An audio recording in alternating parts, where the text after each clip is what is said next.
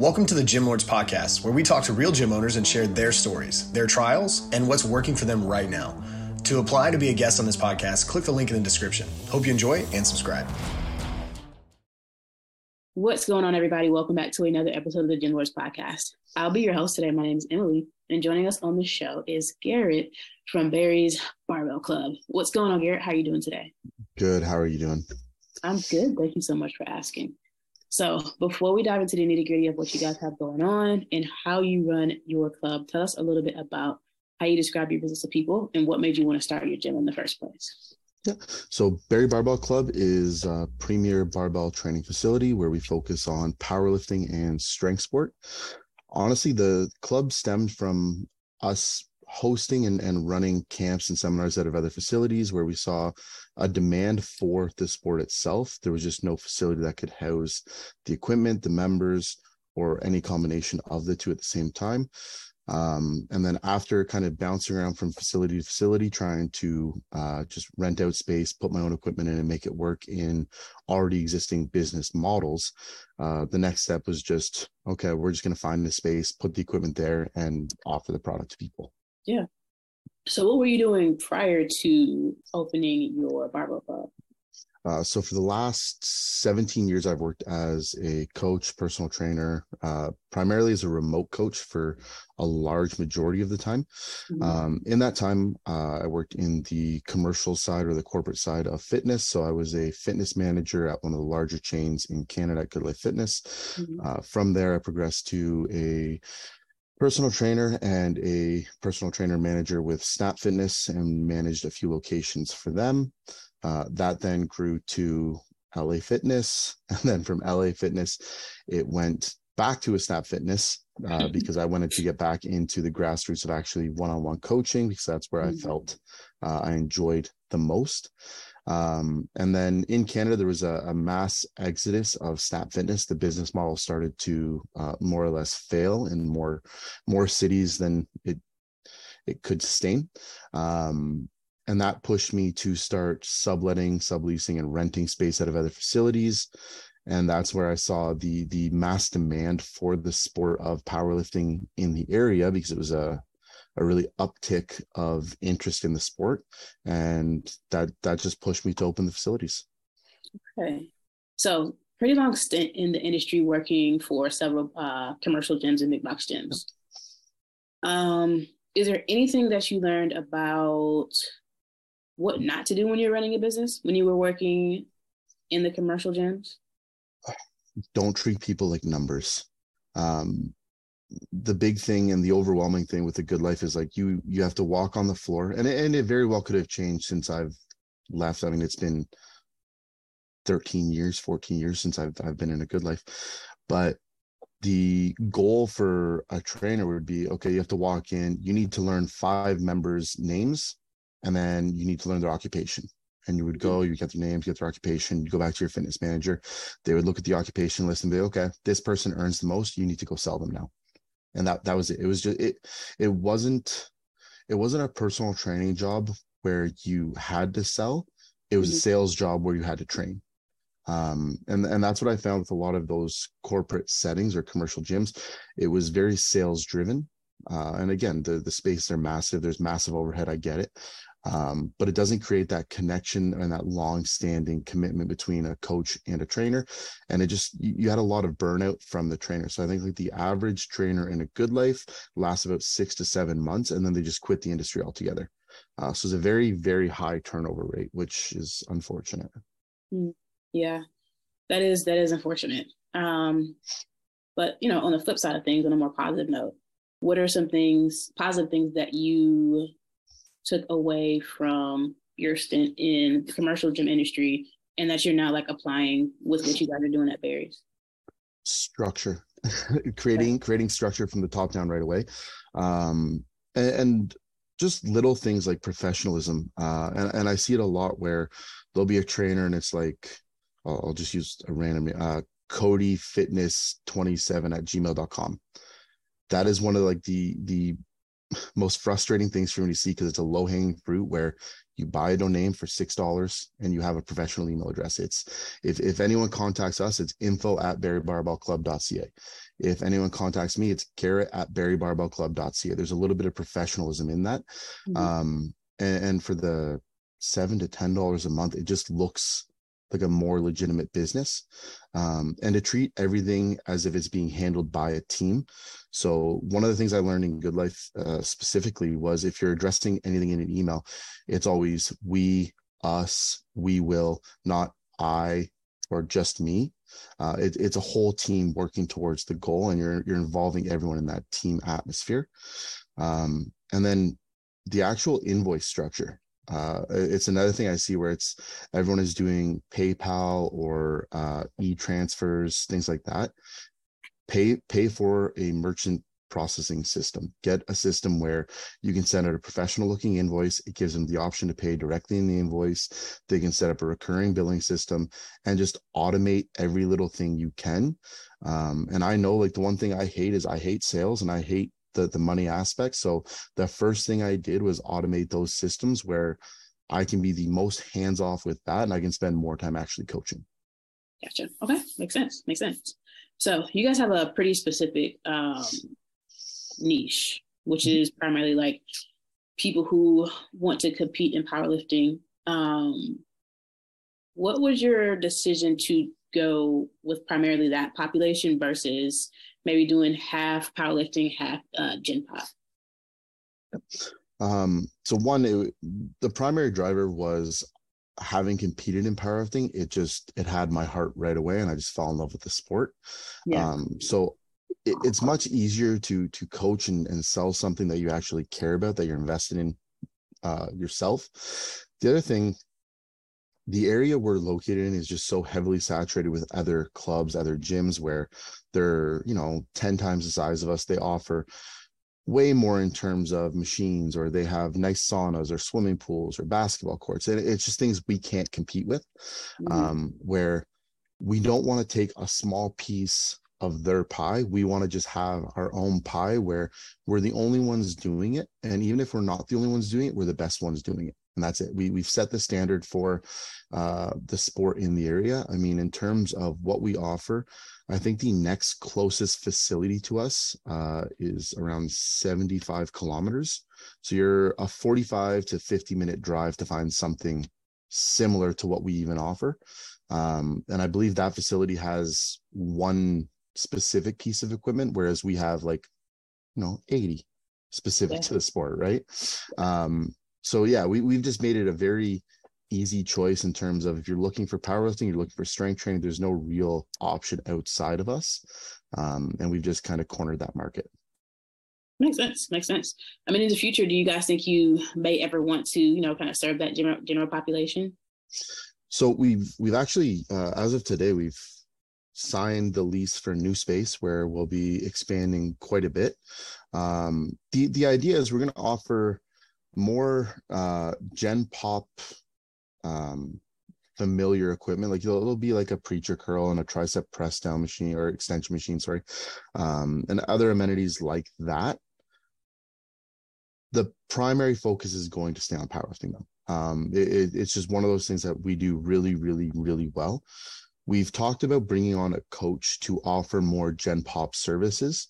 And it's something we're open to if we find someone that's a good fit and they fit into our ecosystem of how we like things done and kind of the approach we take to being hands-on with our athletes.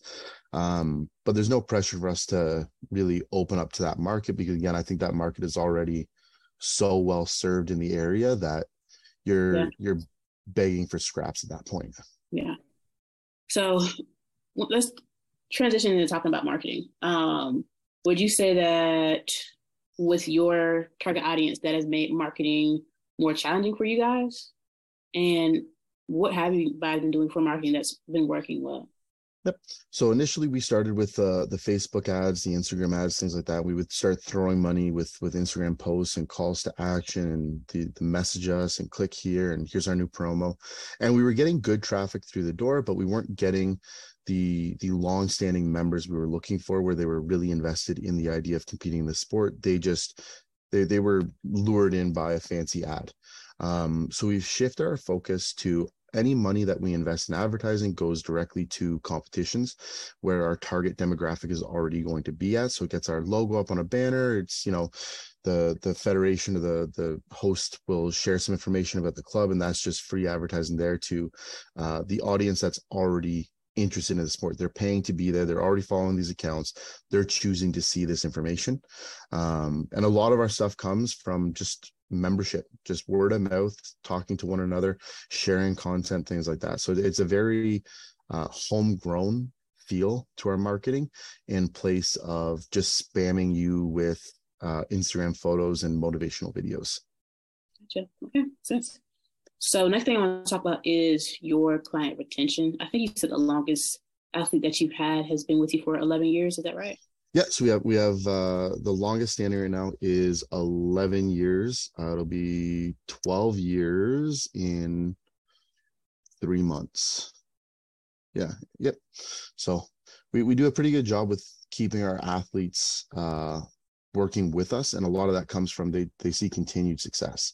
So like that athlete competes in long distance cycling, and he's seen improvement every single year. His times have decreased. All metrics we use to gauge his progress have increased.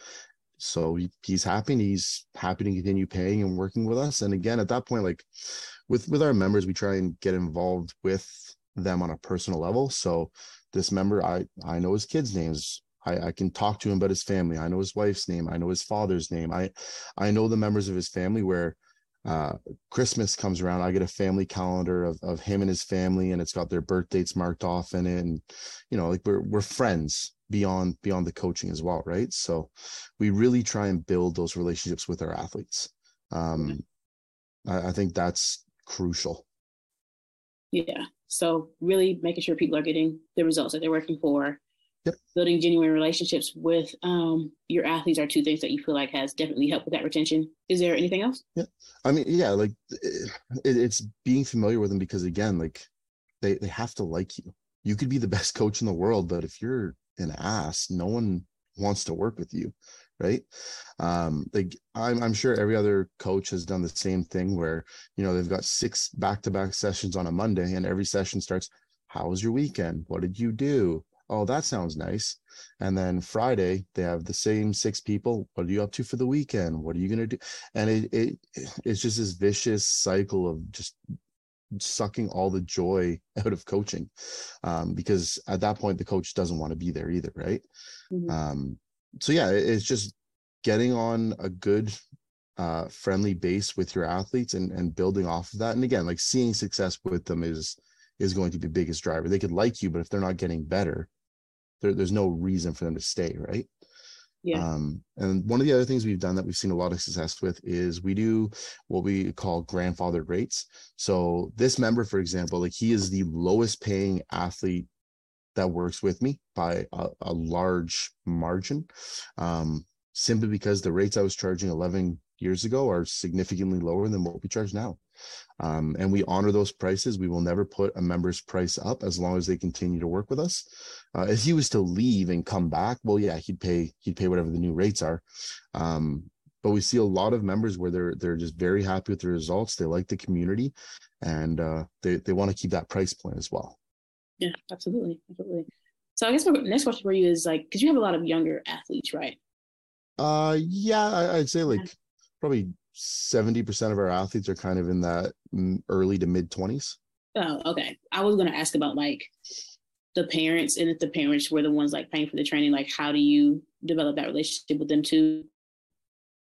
Is that like something that really happens because they're kind of old enough to pay their own way when they get their 20s? Yeah, so we do have a few athletes that are in what we would call the sub-junior or junior category, where their parents may be footing the bill for them.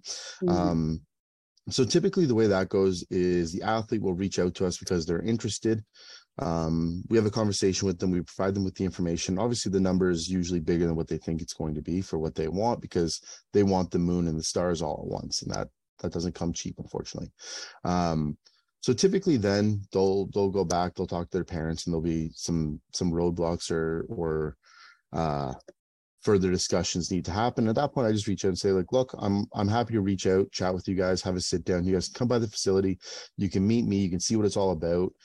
Your child can train for the first week and see if they're even going to stick with it, right?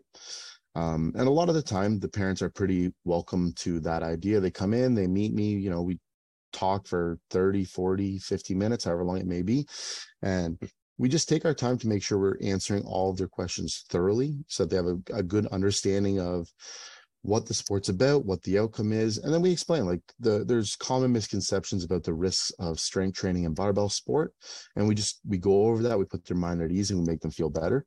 But again, I think a lot of that comes down to like a no pressure sales tactic, where we're pretty honest. We say, like, this is the product. This is how we do it.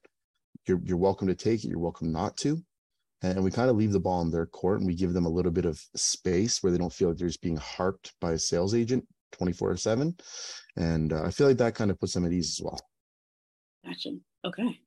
So talk to us a little bit about the future for Barry's Barbell Club. Like, how do you want your business to develop over the next 365 days? So over the next year, I'd like to see, we average right now, quarterly, we're seeing about an 11 to 12% increase in gross profit. Ideally, over the next year, with us over doubling in size, I'd be lying if I said I wouldn't want to see a 50% increase. Realistically, I think if we could come up to, over the next quarter, 20 to 25, and then maintain that through the year, that would be fantastic. That's really what we're looking for. In terms of the business itself, I'd like to see more one-on-one training delivered, because I do a lot of open floor stuff where I'm working with multiple athletes at once, and it limits how much one-on-one I can do. I would like to have coaches on the floor where they're able to offer solely one-on-one coaching and build that end of the business up a little bit more, and also set up some new coaches to build their own brand and their own business within our ecosystem of coaching, and develop them as trainers as well. That would be really good. And then we have already mapped out, we're running 2 championship events. One will be as the grand opening for the new facility, so we'll have an event there with 100 to 150 athletes ideally. And then we're aiming to run another one next winter, where it'll be something similar as kind of like a 1-year-ish anniversary, just to get more traffic through the door of people that want to be there. If you're signing up to compete in the sport, you want to be involved in the sport, and we're the facility to do it. So it gets their foot in the door as well, right? And then right now, so our logo is actually my bulldog is the logo mascot. So what I'd like to do as well is, I've been working with the rescue we rescued him from, and set up a system where currently all of like our apparel that uses that logo, we donate 100% of the profit to the shelter. I'd like to set it up where there's an actual storefront, and we could do more to work with that specific rescue, and maybe a few more local charities as well through the front end of the space, with some sort of physical product we can offer. Yeah. Oh, really, really good stuff, Garrett. Now, this is a really good place for us to wrap things up on this episode. But before we sign out, please tell our listeners where they can find you. Yep. So my social media is Barry Barbell Club on Instagram, Barry Barbell Club on Facebook, and info@barrybarbellclub.ca for any contact or questions you may have. That's where you can find me. All righty. Well, thank you so much for coming onto the show. We really appreciate your time and contribution to the podcast. Definitely looking forward to seeing what you guys are going to be able to accomplish down the road. Thank you very much. Thank you for having me. Yeah, absolutely, man. Don't forget, if y'all want to be notified about future episodes, hit the like and subscribe button. And if you're interested in joining us to talk about your business model within the fitness industry, click the link in the description, fill it out, and our team will be in touch with you soon. And as always, until next time, Gym Lords out. Thank you for listening to this interview, but don't go anywhere. We still have 2 more incredible interviews coming right up inside this episode. But if you're a gym owner that's looking to get more clients, keep them longer, and make more money, head to the link in the description of this podcast and schedule a free leave your credit card at home consultation with one of our business consultants. You see, here at Gym Launch, we've helped over 4,000 gym owners across the world increase their sales, take home more money, and build the business of their dreams. And it simply starts with a phone call. Click on the link in the description of this podcast to schedule your call today. Now, let's head into the next interview. What is up, everybody? Welcome to another episode of the Gym Lords Podcast. I'm your host today, Adam, and today with me is the one and only Troy with Rain City Athletics Boxing out of Seattle, Washington. Troy, how are we doing today? Doing great. Thanks for having me on. Absolutely. A pleasure. Great for hopping on as well. What I want to do is open it up. Just go ahead and give our listeners a little bit about you. So how'd you get into this industry? What's your experience has been like? And how'd you open up Rain City Athletics Boxing? Right on. So, I've been training martial arts and combat sports since I was a young lad. Kind of fell into coaching. I was training at a gym here nearby Seattle in Shoreline, and was just training there as a normal student, and just kind of fell into coaching there. I've been boxing, like I said, for a long time, and they kind of saw the skill set that I brought into the gym, and they just kind of elected me to be the striking coach one of the striking coaches at this gym. So fell into that, did that for a couple of years. That was about 2010. And then about 2011 or so, I struck out on my own with a former business partner of mine, and we started Rain City Athletics. Actually, in the original iteration of the team, we were an MMA team before we were a boxing team. And we did that for a little bit. And then after a couple of years, he decided to go his own way and focus on some other things. And I wanted to continue coaching because I felt like I still had a lot to do in the industry and in the sport. So I diverted it to my passion, which is boxing. And we've been doing that ever since.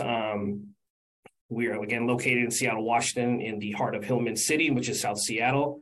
And we coach both amateur and professional boxers, as well as recreational and fitness boxers. And we are a community-focused team, trying to make sure that we are servicing people that need the training, and just trying to stay focused on moving forward.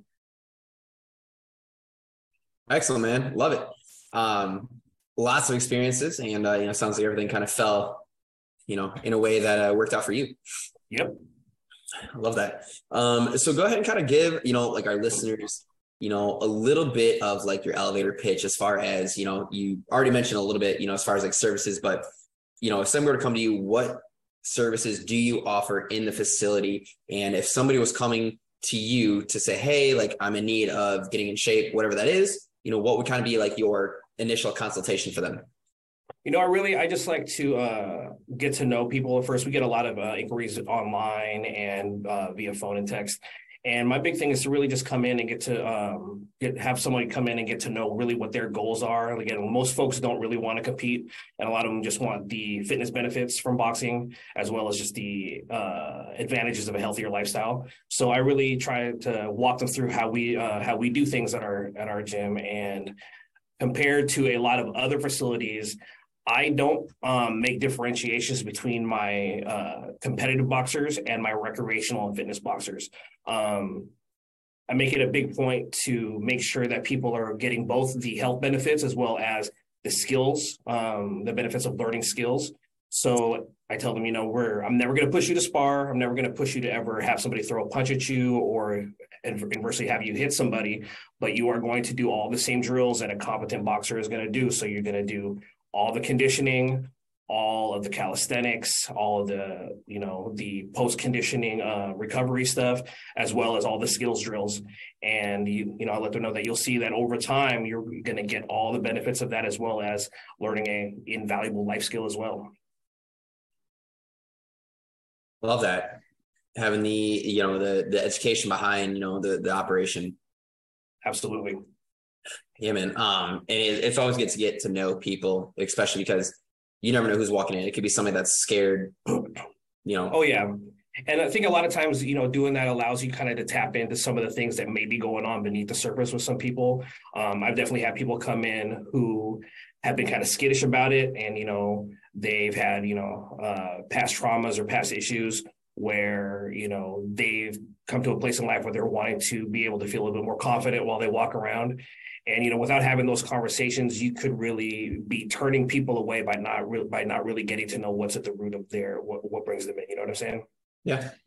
Absolutely. Especially, I mean, with like boxing and stuff like that, like you said, it can be intimidating. People walk in and be like, oh, this is like for like boxers only. And, you know. Absolutely. And especially when you think about it too, in the current day and age, beyond just, you know, the intimidation of like coming into a gym, you know, and saying, oh, it's a boxing gym, that's scary already, you know, but thinking about it, you know, for women and femme-bodied boxers coming into a place where, you know, when you go into most gyms, there's a lot of machismo running around, and there's not a lot of diligence with regard to language that gets used or the environment that's being created. So we really try to be mindful of that kind of stuff. And, you know, like to the point where like, I don't allow certain verbiage to be used in the gym, and I don't allow certain attitudes to perpetuate in the gym, just to make sure that we're creating both a safe space as well as an inclusive space for everybody to train.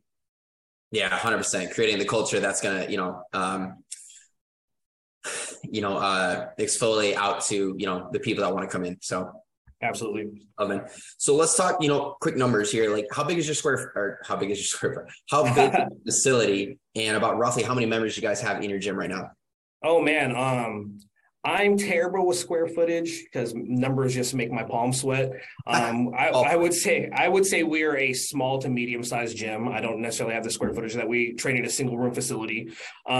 Membership fluctuates between 15 to about 25. It's pretty steady at about 20. And that, again, that's including both fitness as well as recreational boxers. I do, however, work one-on-one with some local athletes as well who are a little bit higher level boxers. But yeah, we're not a big gym. Again, really like I like to call us a community gym. If you look at our Instagram, it says boxing with says community focused, and we really try to keep it that way. I try to focus on making sure that the student body represents what our community looks like, to make sure that, you know, the people who need the services are receiving them, if that makes sense. Yeah, no, absolutely. It's got to, you know, reflect on the inside, or excuse me, the outside has to reflect what you're doing on the inside. Absolutely.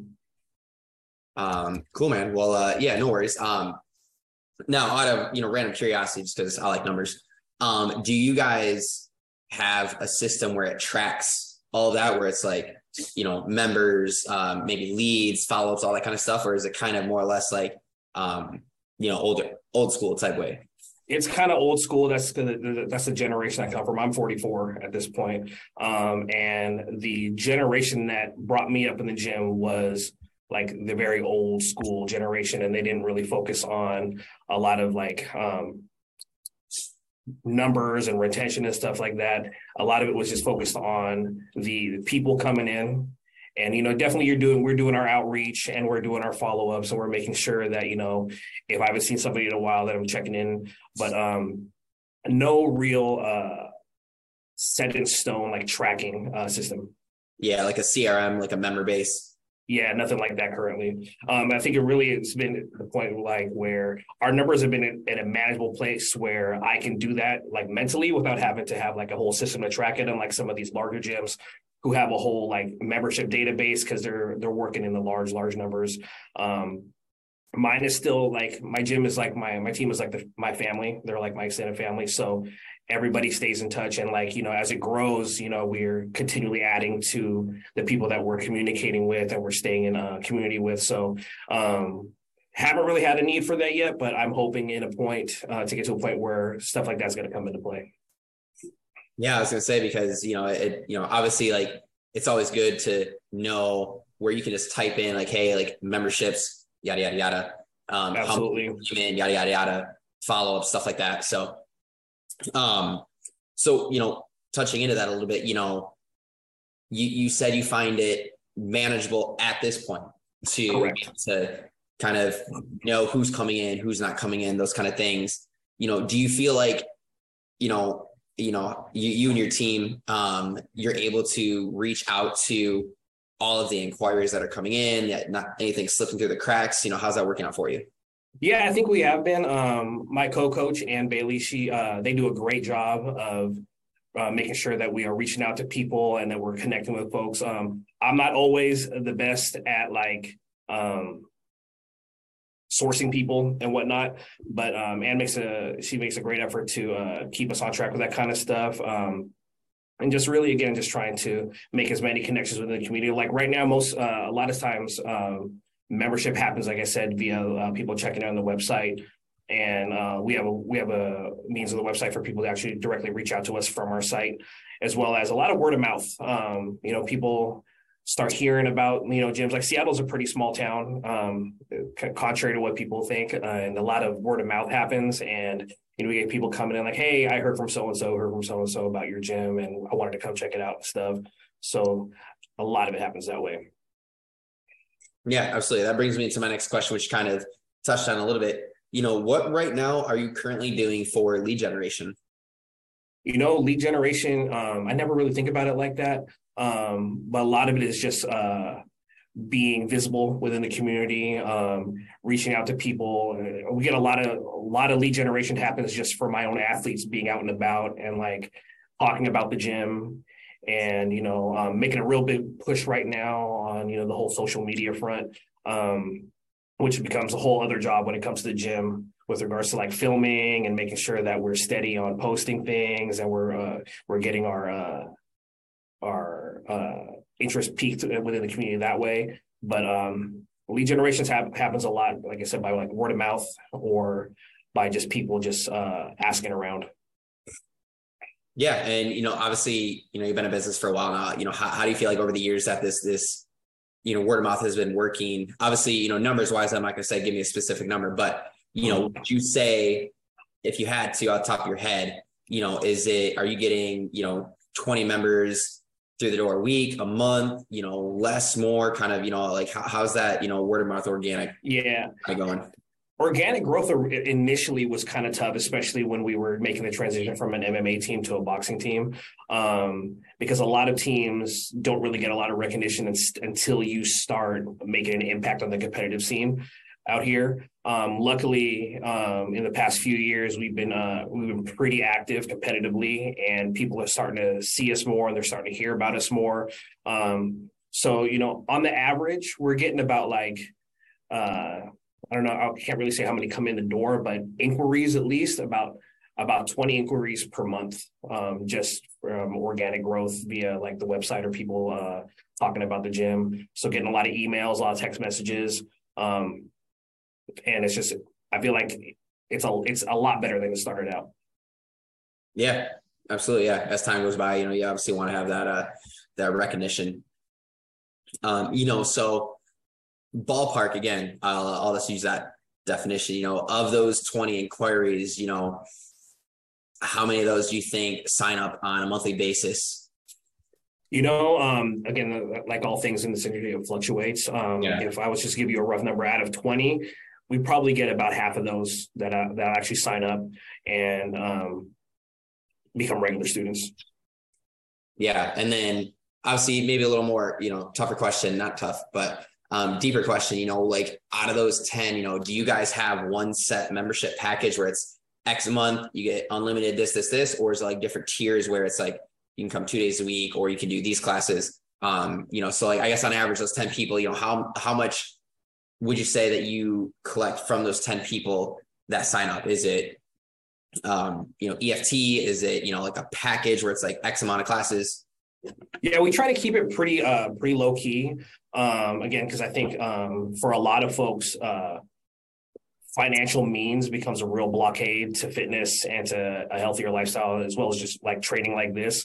Yeah. So we have either a set monthly fee, which gets you the entire schedule, or a drop-in rate. And we make it a big point within our team to talk to people when they come in and let them know that it is a sliding scale.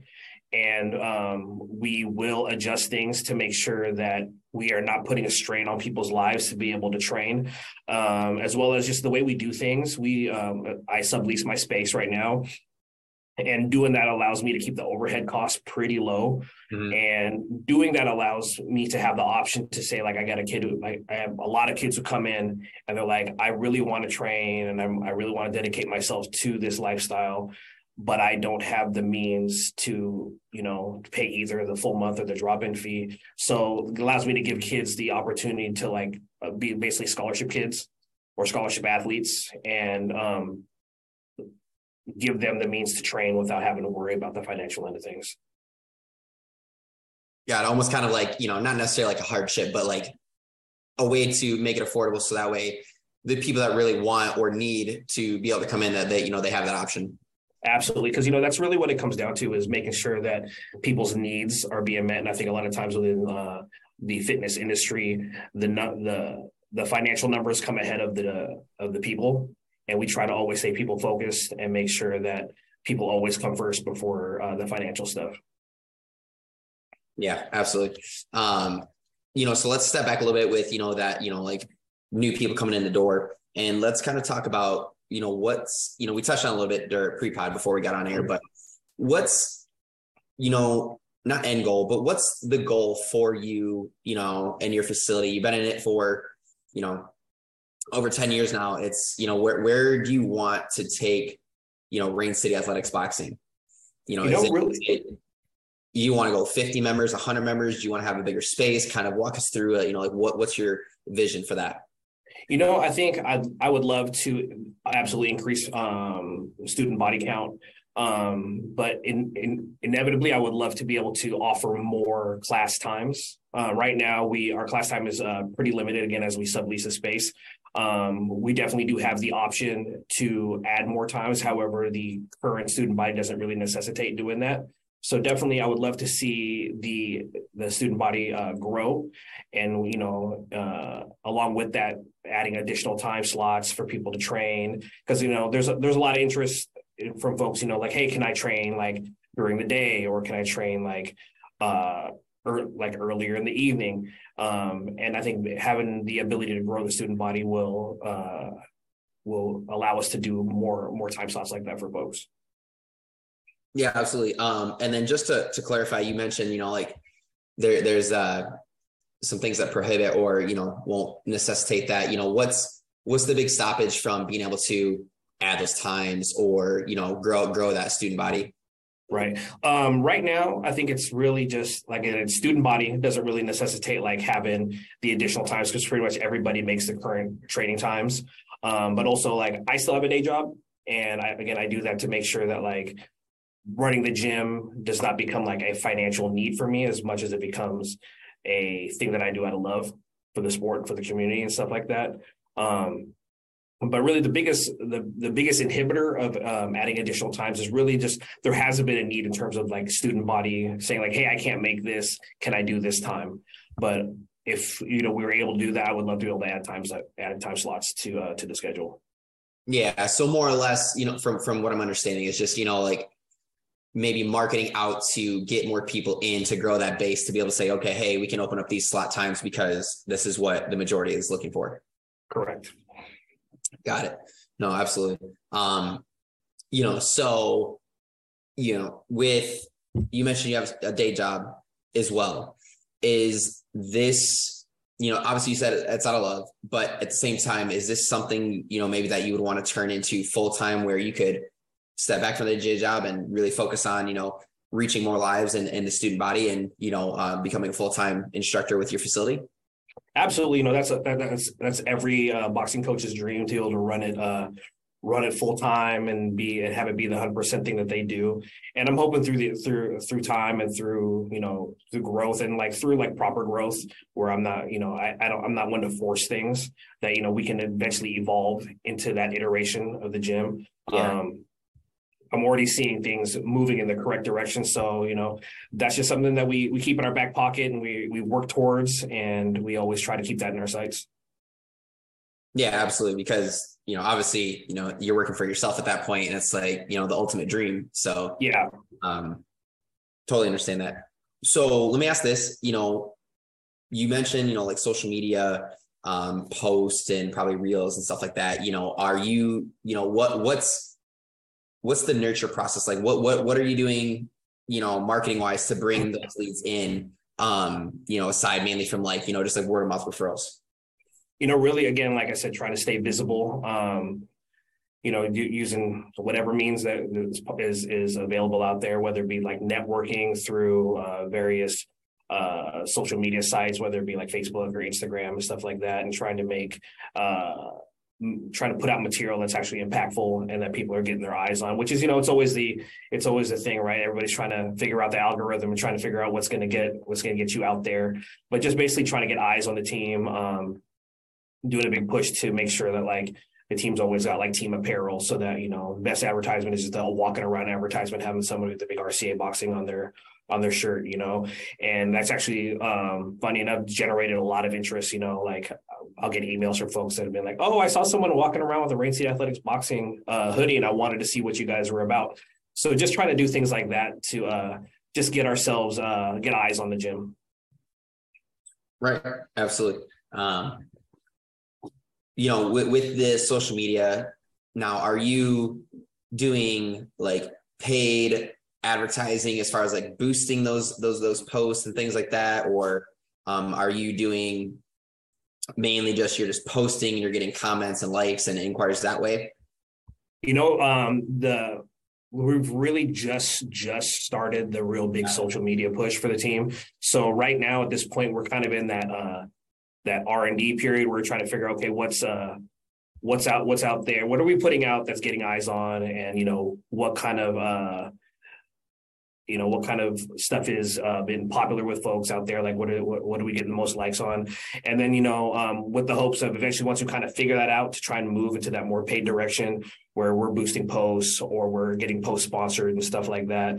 Mm-hmm. And but like I said, right now, just trying to kind of figure out, putting our feet in the water, trying to figure out how things are working.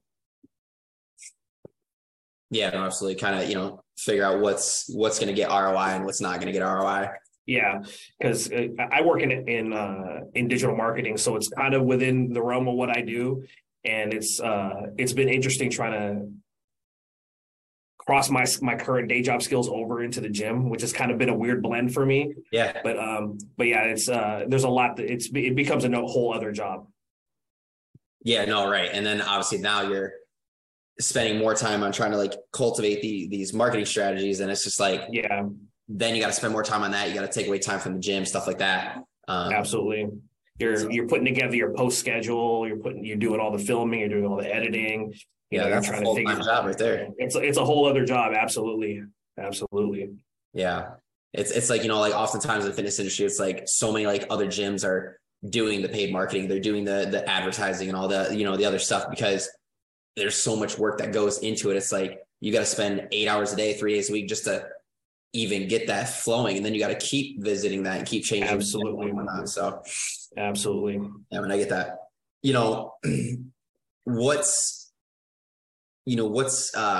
Again, I know we touched on, word of mouth, being visible in the community, wearing the shirts, exposing your brand, stuff like that, but what's kind of, been in business 12 years. What's the strategy moving forward now that you added a couple posts here and there to really gain, that membership base? If you had a strategy in place, is there a target number that you would like to see by a certain time with, your strategy, or kind of walk me through that?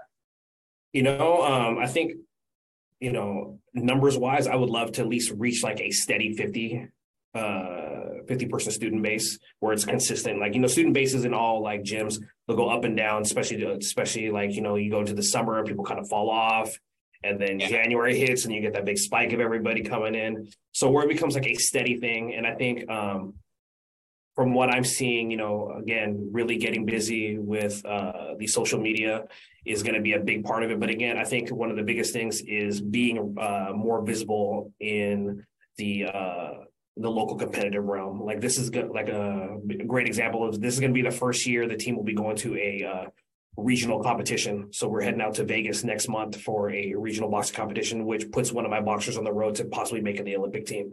And having that kind of activity going on with the gym really gets eyes on you, because you are not only your name's not only getting circulated locally, but people from out of town are seeing, oh, where's this gym? This gym's coming out of Seattle. Who are these guys? And then it just kind of exponentially snowballs after there. Like, the word of mouth just starts building and building. And the more active you can stay competitively in arenas like that, the more your name gets out there. So I think those two things are going to be, the most impactful things that we're going to be doing in the near future to really help grow the team.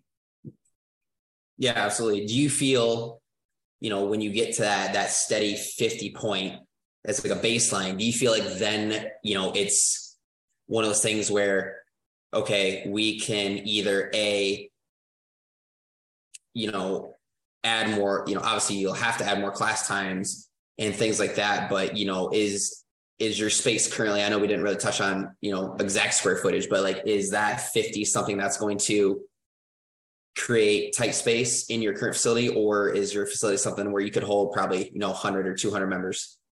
I think at that 50, we're still in a good spot. Like, most boxing gyms, I would say, are the square footage in boxing gyms is always very small. It's very rare that you go to a boxing gym unless it's like a franchise type boxing gym where, like, you have a company building it out, like say like a title boxing gym or whatnot. Most gyms are small. They're like, phone booth size gyms. Like, people squeeze a ring in there, they squeeze some heavy bags in there, and people get it's kind of the boxing culture. You're very accustomed to working like back to back with a bunch of people behind you. But I think at that 50 range, we're still in a really good spot where people still have space. But I think, we definitely have the ability to manage and service people at that level. That's good. Maximize, what's going on currently with your facility. So you don't have to bite off more than you can chew at that point with, Absolutely. Yeah. So then, again, going back to kind of like you and your full-time day job and everything, at that 50 point, is that something where you would consider, okay, I got a decision to make on my 50 members. It's becoming a little more unmanageable with, the old school style, things like that. Is that something where you would have to say or make a decision where we start transitioning into that full time? I don't know necessarily if I would transition that full time at that point. I think at that point, with the way I've thought about things, I would love to grow some of my own current students into teaching positions where they're actually able to help run classes and stuff like that. I have a few that already help fill in when with me or my co-coach Ann can't make it. But I think at that point, I think that's the next best step before really like, throwing myself full into things. Cause I really appreciate the fact that, like, again, like, I'm able to still hold this gym down without having it be the way I'm bringing in funds to take care of me and my family.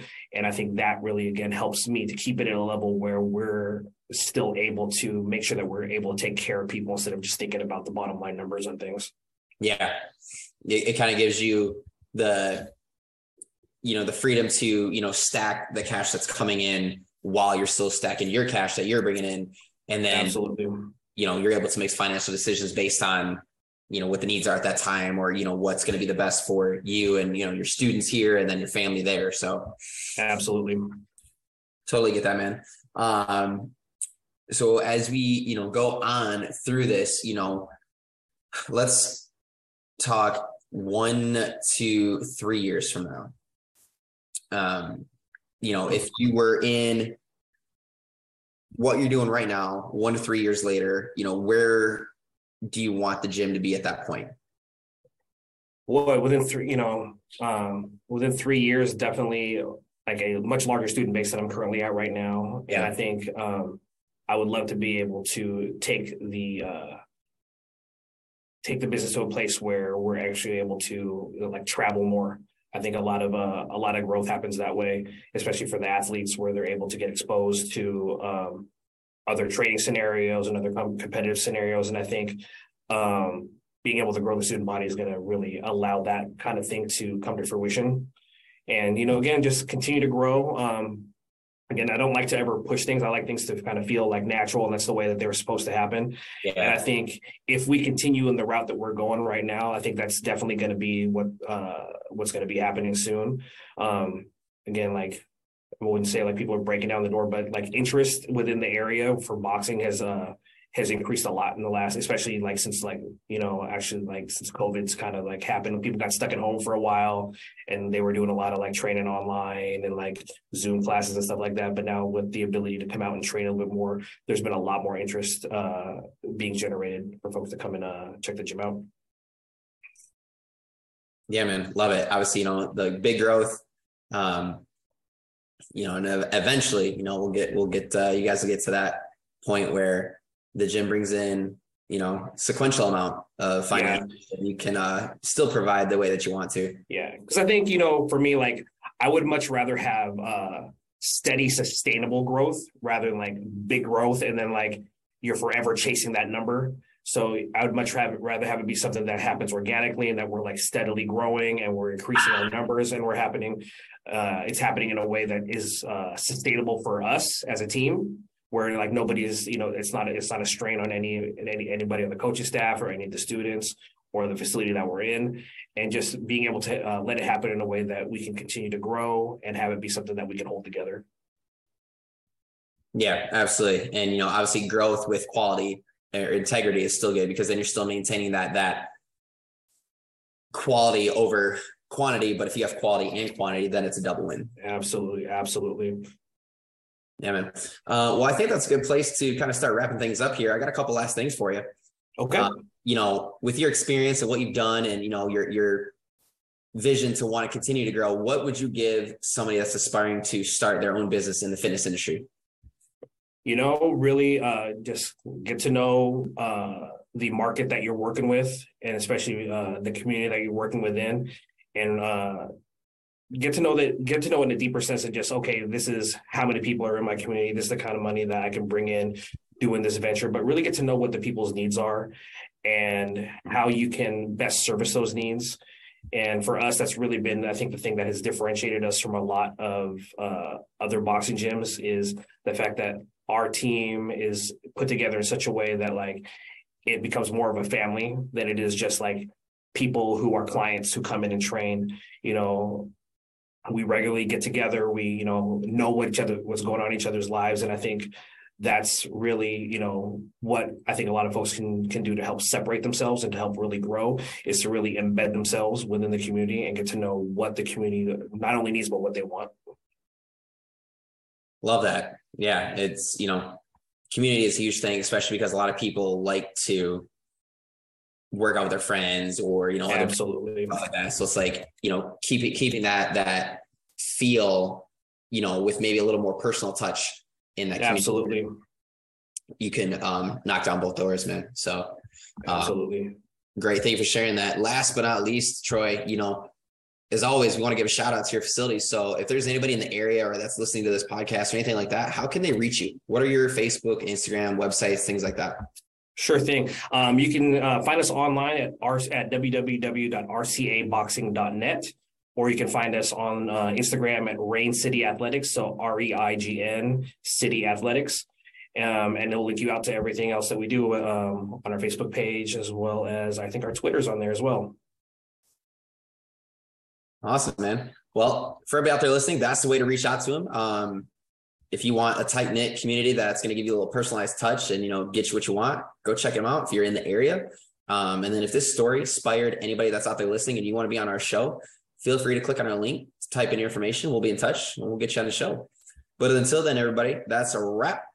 And Gym Lords out. Thank you for listening to the podcast so far. Don't go anywhere. We still have another episode coming right after this word from one of our sponsors.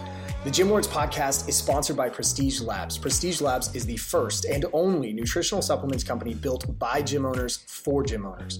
Prestige Labs solves the problem that all gyms have experienced: the broken inventory model, low commissions, and even lower quality products.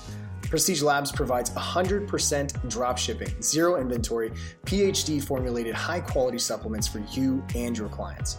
The goal is simple: cover 100% of your rent while never sacrificing your integrity. To learn more or to become an affiliate of Prestige Labs for free, apply at affiliate.prestigelabs.com. That's affiliate.prestigelabs.com.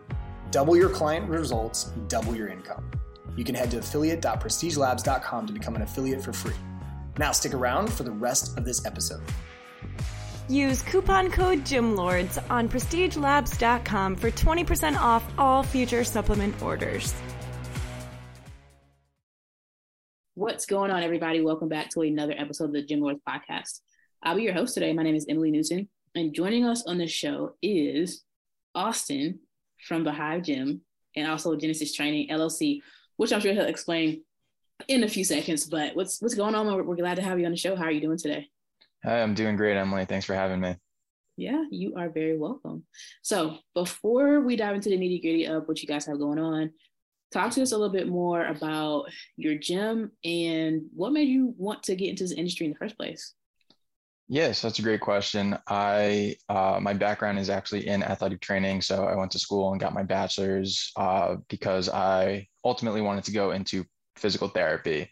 But after seeing the business models and kind of the work that was being done in the physical therapy industry, I decided to shift into strength and conditioning and personal training because I found that there was a lot more value to being able to prevent those injuries as opposed to rehabbing people from those injuries. So I started this company when I moved to Jersey City, and I saw that there was a really big need for qualified fitness professionals. And I'm sure that you've seen this all throughout the country, but there's not a lot of standards when it comes to being a personal trainer, right? There's dozens of different credentials that people can have, and basically anyone can call themselves a personal trainer.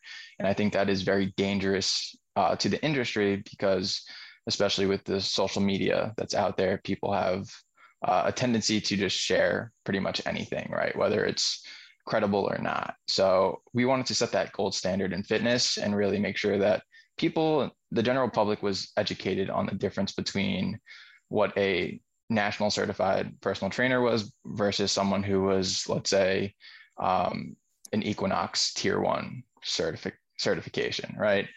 We wanted to make sure that clients felt safe training with their trainers, as well as making sure that they got the support that they needed, not only in the gym, but outside of the gym as well. All right, good stuff, man. So tell us why. So there's the Hive Gym and then there's Genesis Training LLC. What's the difference between those two? Yeah, so when I first started this business, we were operating as Genesis Training. We were purely a personal training company, a mobile personal training company that allowed us to train pretty much anywhere in our area. So we had a staff of trainers that were independent contractors, and they would service clients primarily at their apartment gyms, or we would rent some gym space from a local gym on an hourly basis. So we were doing that and scaling the business. As the owner, I realized that we were actually spending a lot more money just renting the gym on an hourly basis. So I decided to open up our own facility. So about 8 months ago, we opened our own doors to the Hive Gym, and it is a very small studio gym. So it wasn't a big box gym that could hold monthly memberships. It was more designed for an intimate setting for personal trainers and for the general public who were really serious about getting a good workout in to be able to come in and rent the gym on an hourly basis. So why did you decide to start two companies instead of just keeping it all under one? Yeah, that's a good question. Ultimately is for the scalability. I thought both of these business models had their own opportunity to really thrive on their own, as well as work together in tandem. So ultimately, the goal for us in the next 3 to 5 years is to open up a few more Hive locations, whether it's through franchising or just me opening up on our own, and having Genesis kind of be the driving force, right? To be able to see where the market was, to see where the clientele was, and ultimately fill that gym as much as possible. And any excess space that it had, we could fill with that rent-a-rack concept. Yeah. And rent-a-rack, I'm glad you brought that up. What is that concept all about? Yeah, it's just hourly gym rentals. And it's really nice because it allows the general public to have access to a gym at a very low cost without having to commit to a membership and without having to be in a big box gym setting where, as you probably experience yourself, weights are always taken, having to wait for machines, and just dealing with that atmosphere of just feeling kind of claustrophobic in a big box gym, right? So we wanted to create this intimate setting and allow people to come in and reserve one of the 3 squat racks in our facility. And with that squat rack, it includes their own bench, their own set of adjustable dumbbells, kettlebells, bars, whatever they need to really get an efficient workout. And so far, the clients And people who have rented this, did the rent a rack concept, have loved it so far. And they really think it's worth the investment. I think that's really cool too. So we were talking a little bit earlier about your experience as an entrepreneur, and it turns out you've pretty much been an entrepreneur your whole entire life, right? Yes. Have you ever had a regular job? I have.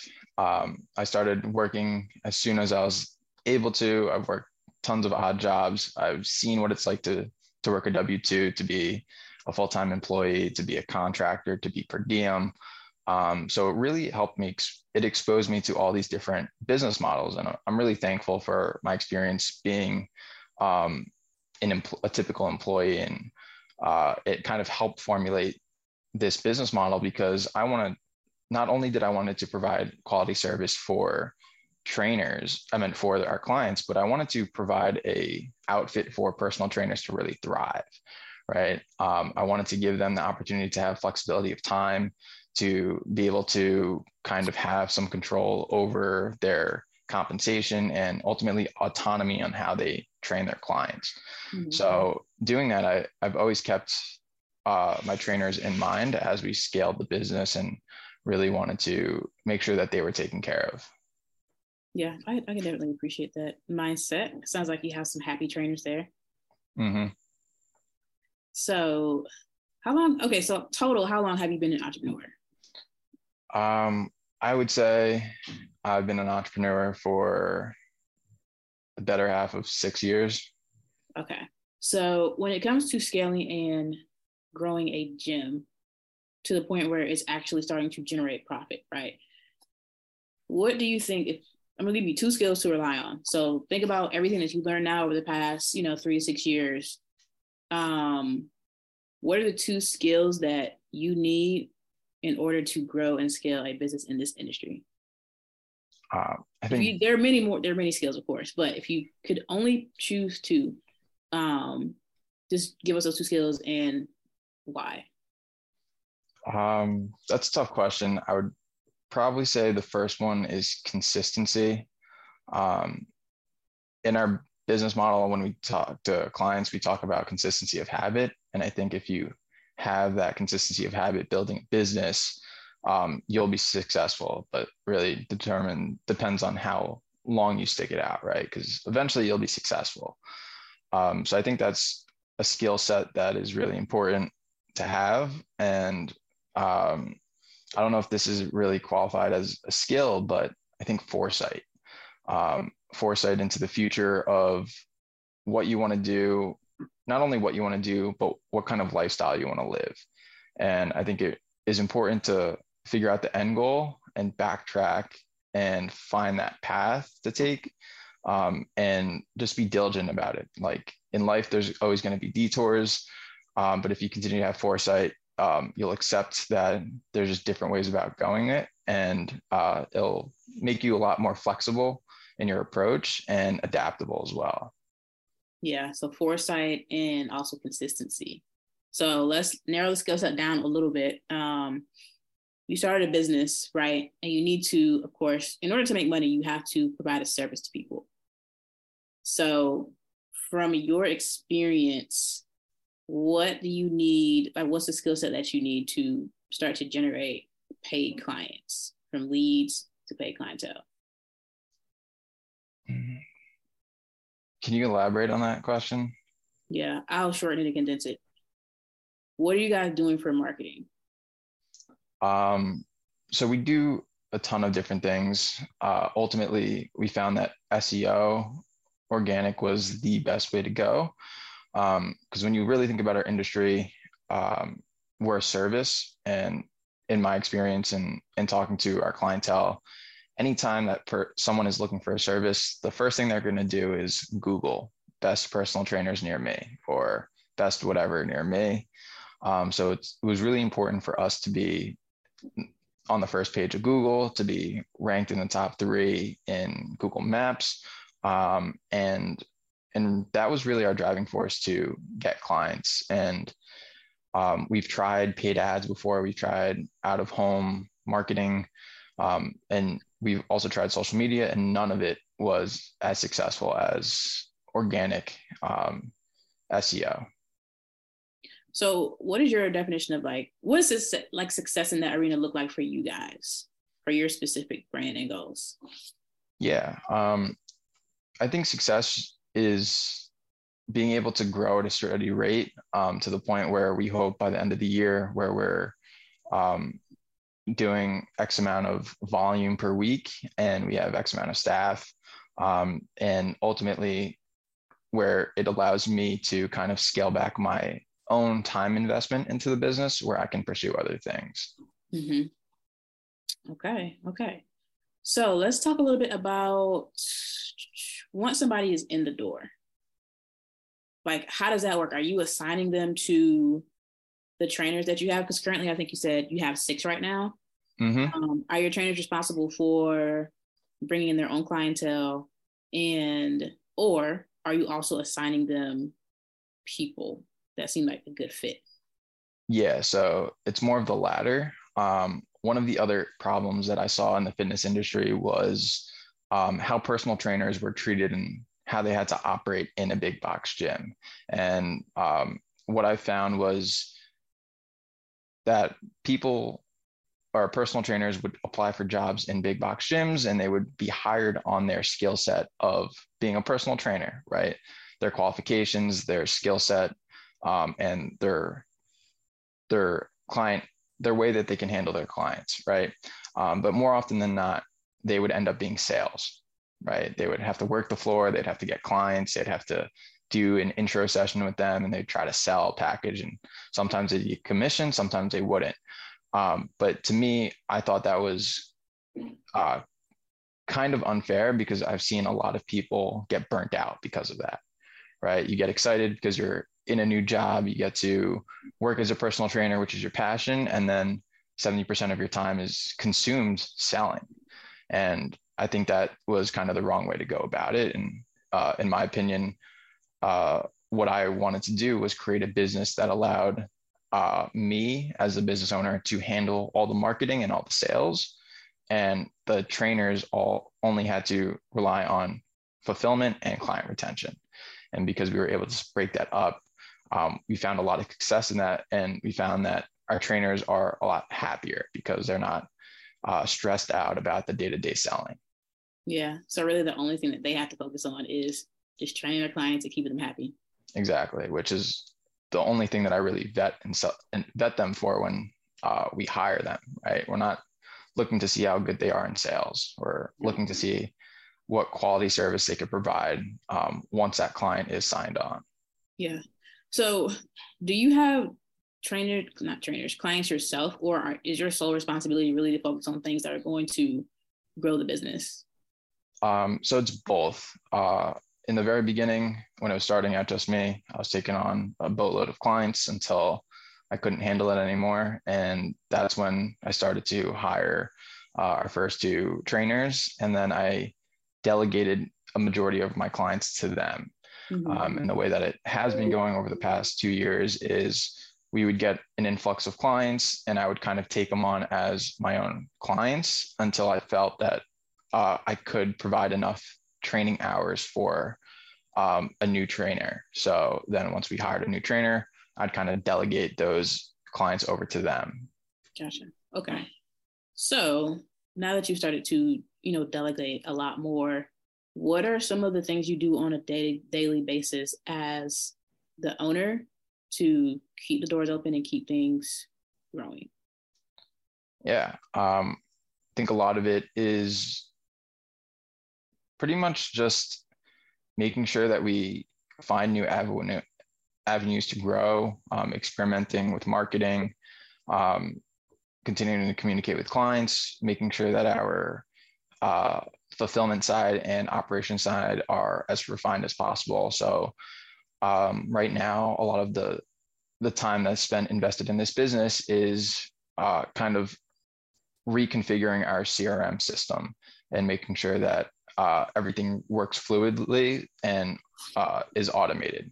At the end of the day, I think another skill set that the question that you asked, a skill set to have is to be able to delegate and automate things, because that's the quickest way to scale something. And I found that if you're not an expert in it, you don't have to become one. You just have to find other people that are. And that's why I think our company is so great, is because most of the trainers on my staff are better trainers than me. I really have faith in them to take on our clients. I really believe that they have that skill set. And for me, I love training, but I know that my trainers on staff will provide a better service. I appreciate that mindset. I really do. Especially when it comes to hiring trainers that are better than you. And also delegating too, because I feel like a lot of times owners and personal trainers won't delegate because they want to be able to control everything. And sometimes that can end up holding a lot of people back from growing. Yeah. And a big part of that and a big part of the success is actually the team that handles the operation. So I'm not the only person that's doing everything on the operation side. We actually have a team of virtual assistants that do a bulk of the stuff for me. And I kind of just lead the way in making sure that everything's organized, that we're completing tasks, and that everything is logical in its progression. So what sort of tasks do you delegate to your team of assistants? So basic things like handling social media, keeping records for clients' accounts, keeping me up to date with any new leads that come in, and handling kind of all our website and making sure that everything is constantly up to date. Word. So it sounds like you figured out a way or like a system just to get some of the time back, in your day. Yep, absolutely. Yeah. So what would you say is your biggest challenge right now? I think for our company, the biggest challenge is finding that balance of client to trainers. One thing that I was really adamant about was being able to provide our trainers with as many clients as they can take. But sometimes we just don't have enough clients to fulfill 20 work hours, right? So we really have to find that balance of making sure that we keep enough trainers on staff so that way we're not overloaded, but not have too many trainers where half of them are just sitting around doing nothing, right? So from your experience, what is enough for a trainer to not get overwhelmed and burnt out, but also still be able to make a living? How many clients would that be?